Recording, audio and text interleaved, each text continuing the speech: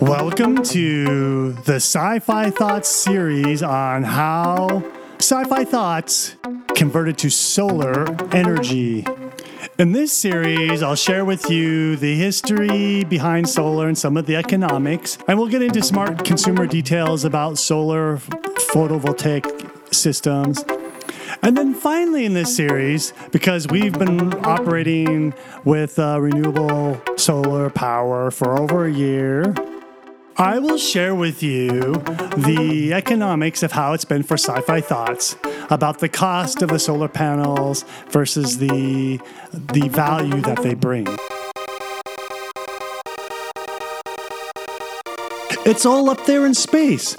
All the energy we could want. Every minute, the sun transmits more energy than our modern society needs for a whole year. Now, if you want to capture a significant portion of the sun's energy, you'll need a megastructure like a Dyson sphere or a Dyson swarm. There are links to videos about this in the show notes. Now let's focus on the Earth since, well, that's where we currently live. Only a portion of the sun's energy strikes the Earth. The U.S. Department of Energy estimates that a year's worth of energy for our modern society strikes the Earth every hour. So think about that. A year's worth of energy of the whole planet in 1 hour. So it's theoretically possible to easily power our society with solar power. The earliest usage of solar energy used by humans happened as early as 7th century BCE. Humans used sunlight to light fires with magnifying glass materials. Later, in the 3rd century BCE, the Greeks and the Romans were known to harness solar power with mirrors to light torches for religious ceremonies. I suppose it was a way cooler effect to call down the power of, say, Apollo to light the torch than it was to have someone with a flint and steel working hard or lighting the torch by walking up with a pre-lit torch. The first conventional photovoltaic cells were produced in the late 1950s, and throughout the 1960s, they were principally used to provide electrical power for Earth-orbiting satellites. In the 1970s, improvements in manufacturing, performance, and quality of PV, i.e. photovoltaic. Let's break that word down a little bit. Photo, as in from photo, the Greek word for light, like photons came from that, and voltaic, a word that means electricity. So from light to electricity. PV modules help to reduce the cost and open up a number of opportunities for powering products on Earth. They were used for things like battery charging, for navigational aids, signals, telecommunication equipment, and other critical low-power needs. In the 1980s, photovoltaics became a popular source for consumer electronic devices, including calculators, watches, radios, lanterns, and other battery charging applications. Remember those Casio calculators? There were even some solar-powered watches. Significant efforts began to develop PV power systems for residential and commercial uses, both for standalone, remote power, as well as utility-connected applications. During the same period, international applications for PV systems to power rural health clinics, refrigeration, power pumping, telecommunications, and off-grid households increased dramatically and remained a major portion of the present world market for PV products. Now, today, the industry's production of PV modules is growing at approximately 25% annually. So every year, the production amount, the amount we make per year, is increasing at least by 25%. That's pretty big. If you can imagine getting 25% raise every year, you'd think, wow, that'd be awesome. That would really have an impact, right?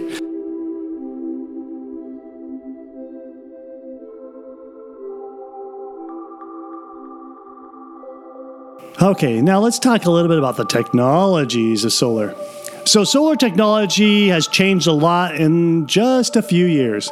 When reading papers on the internet, be sure to note the publication date because it's easy to draw the wrong conclusions by looking at a 5-year-old source of materials. The technology has changed so much that what was not economical in the past is completely economical now. Photovoltaic energy is created by a circuit which, when exposed to sunlight, absorbs the photons which cause a voltage to be created in the circuit.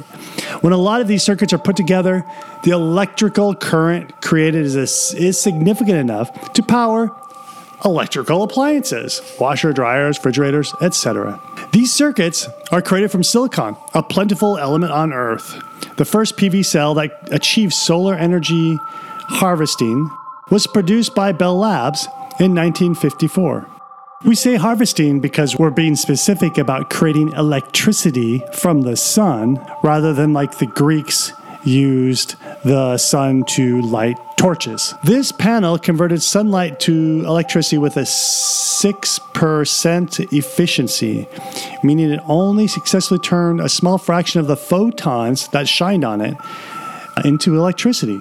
Development continued into the 21st century.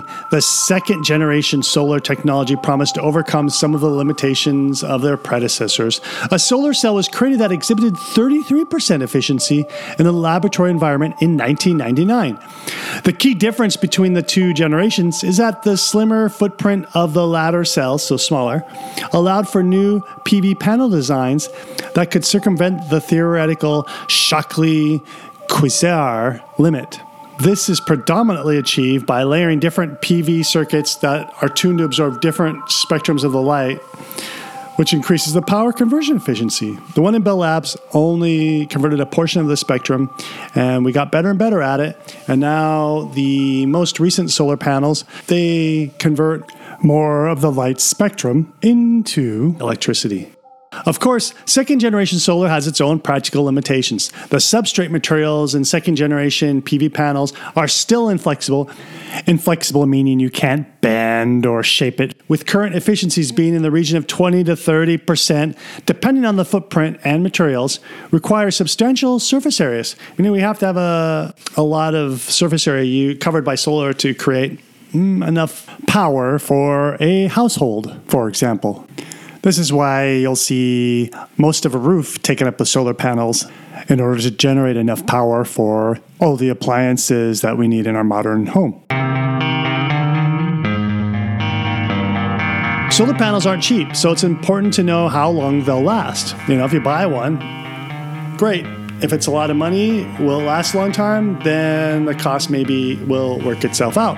The current generation of PV panels have two warranties, a performance warranty and an equipment warranty. A solar panel's performance warranty will typically guarantee at least, so this is the warranty, it warranties you for 90% of production after 10 years and 80% at 25 years. So what does this mean? Solar panels, like cars, have a rating. The top speed of your car may be 90 miles an hour. Well, solar panels have a rating as well. Each solar panel adds up to a large solar producing system. So the sum of all of your panels in your house, let's say you're producing 80 kilowatts. Note, I said kilowatts, but what's left off is frequently we mean 80 kilowatt hours. Just as a 100-watt light bulb is really a 100-watt hours light bulb. So yes, you can say buying a solar panel is like buying a light bulb, except it works in the opposite direction. It produces electricity under certain conditions.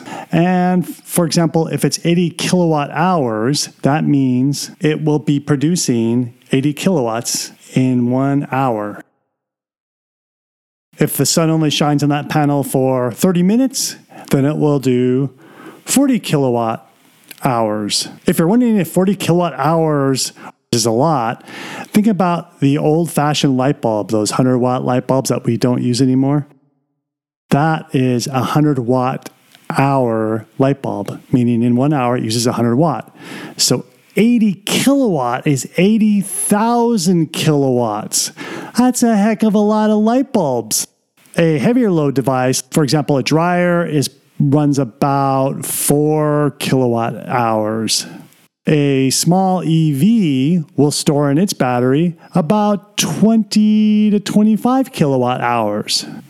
Heavier vehicles like the Tesla Model X or any of the electric pickups like the Rivian or the Ford, they have at least 100 kilowatt hour battery packs. Oh, another tip for those of you who drive around in traffic and you see Teslas, if you see a number followed by the letter D, that's actually the number of kilowatt hours that car has for a battery system. And what's happening now in the EV space is that different trim lines are based on different battery sizes. So you can get the same car model, but have different trim lines. So you can have a 60D battery, meaning a 60 kilowatt hour battery, or a 90D battery, which is a 90 kilowatt hour battery. And I'm referencing the Tesla models. We are yet to find out what the other manufacturers will do, if they'll prominently put their battery capacity right on the rear trunk like Tesla has. And of course, all of this talk about EV batteries translates directly to the range that we all care about when we buy a car. So now let's go back to this performance warranty business. So you go ahead and get yourself a solar full take system for home that's rated at 80 kilowatt hours. And that's going to be multiple panels because one single panel is far less than 80. In 1 hour and a quarter, so an hour and 15 minutes, you will charge up that Model X to full. Now, 20 years later, you still have the same Model X and you have the same photovoltaic system on your roof. The warranty says it will at least have 80% of the performance that it has as brand new. You know, there's not many things in life you can buy where it's warranted to be still working like brand new within an 80% parameter. So that would come out to be, so 8 times 8 is 64. So that would be 6.4 less kilowatt hours. That would mean our house is generating 74. It's generating 74 kilowatt hours. And now it will take, for powering up the same Tesla or Ford or whatever type of 100 kilowatt hour battery load you're putting on it, it will now take you about an hour and 20 minutes. So 5 more minutes after 20 years to charge that same EV, which by the way means you have a solar powered car because, you know, you're using solar to power your car. And by the way, this is the warranty. That means it'll actually do better than 80%. If it goes under 80% after 20 years, then you go to the manufacturer and they will replace that panel with a new one. All right, it's important that every Sci-Fi Thoughts audience member got this, that it's a warranty. There's a number of people who listen to a certain news network who keep conflating that warranties are the same thing as designed end of life. And they believe that your solar panel investment is only good for 20 years, but solar panels last much longer than that. Think about how long Voyager spacecraft's been trotting around the solar system or outside the solar system now. It's been over 40 years. Now let's talk about the other warranty, the equipment warranty. An equipment warranty will typically guarantee 10 to 12 years without failing. These are warranties, not expiration dates. So the panels are expected to continue for 40 plus years. If one panel fails or underperforms, it's very likely the rest of the system will keep operating. If you choose to replace a single panel, you can do so if the specs are similar, and the new panel will integrate with the rest of the panels in your solar system.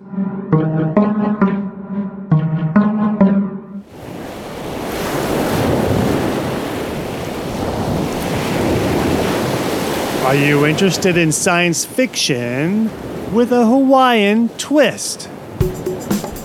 Nafi is a retired pro surfer who works security at a pineapple plant. He falls for a girl who uses him to break security so she can investigate a conspiracy to destroy Hawaii's pineapple crop. Unfortunately, she gets caught. Nafi gets in trouble, and the epidemiologist who's behind the pineapple virus is out to kill them. Honolulu Hottie is a cyberpunk action-adventure novelette set in post-global warming Hawaii. To get this novelette, go to Amazon and search for Lancer Honolulu Hottie. Check out the goodies in the show notes. You will find links to information that we've talked about in the show and videos and other cool stuff that's there for your easy tapping in your mobile device. What are show notes? Those are information that is immediately moved into your podcast player when you downloaded this podcast. But hey, if you downloaded this podcast from a website, go back to the website where you pulled the MP3, and there you will see the show notes. Next episode, more about the Sci-Fi Thoughts conversion to solar. But we know that the sun's going to come and go. You know, it's going to turn night, or clouds will come over and cover your panels or cover the sun, so your panels get less sun, or you'll have tree branches and shading will be produced on your location. So that means the power will go whoop, whoop, whoop, whoop, whoop, whoop. Maybe it'll be up here for a while, then it'll suddenly drop, and then it'll come up. So the power will fluctuate.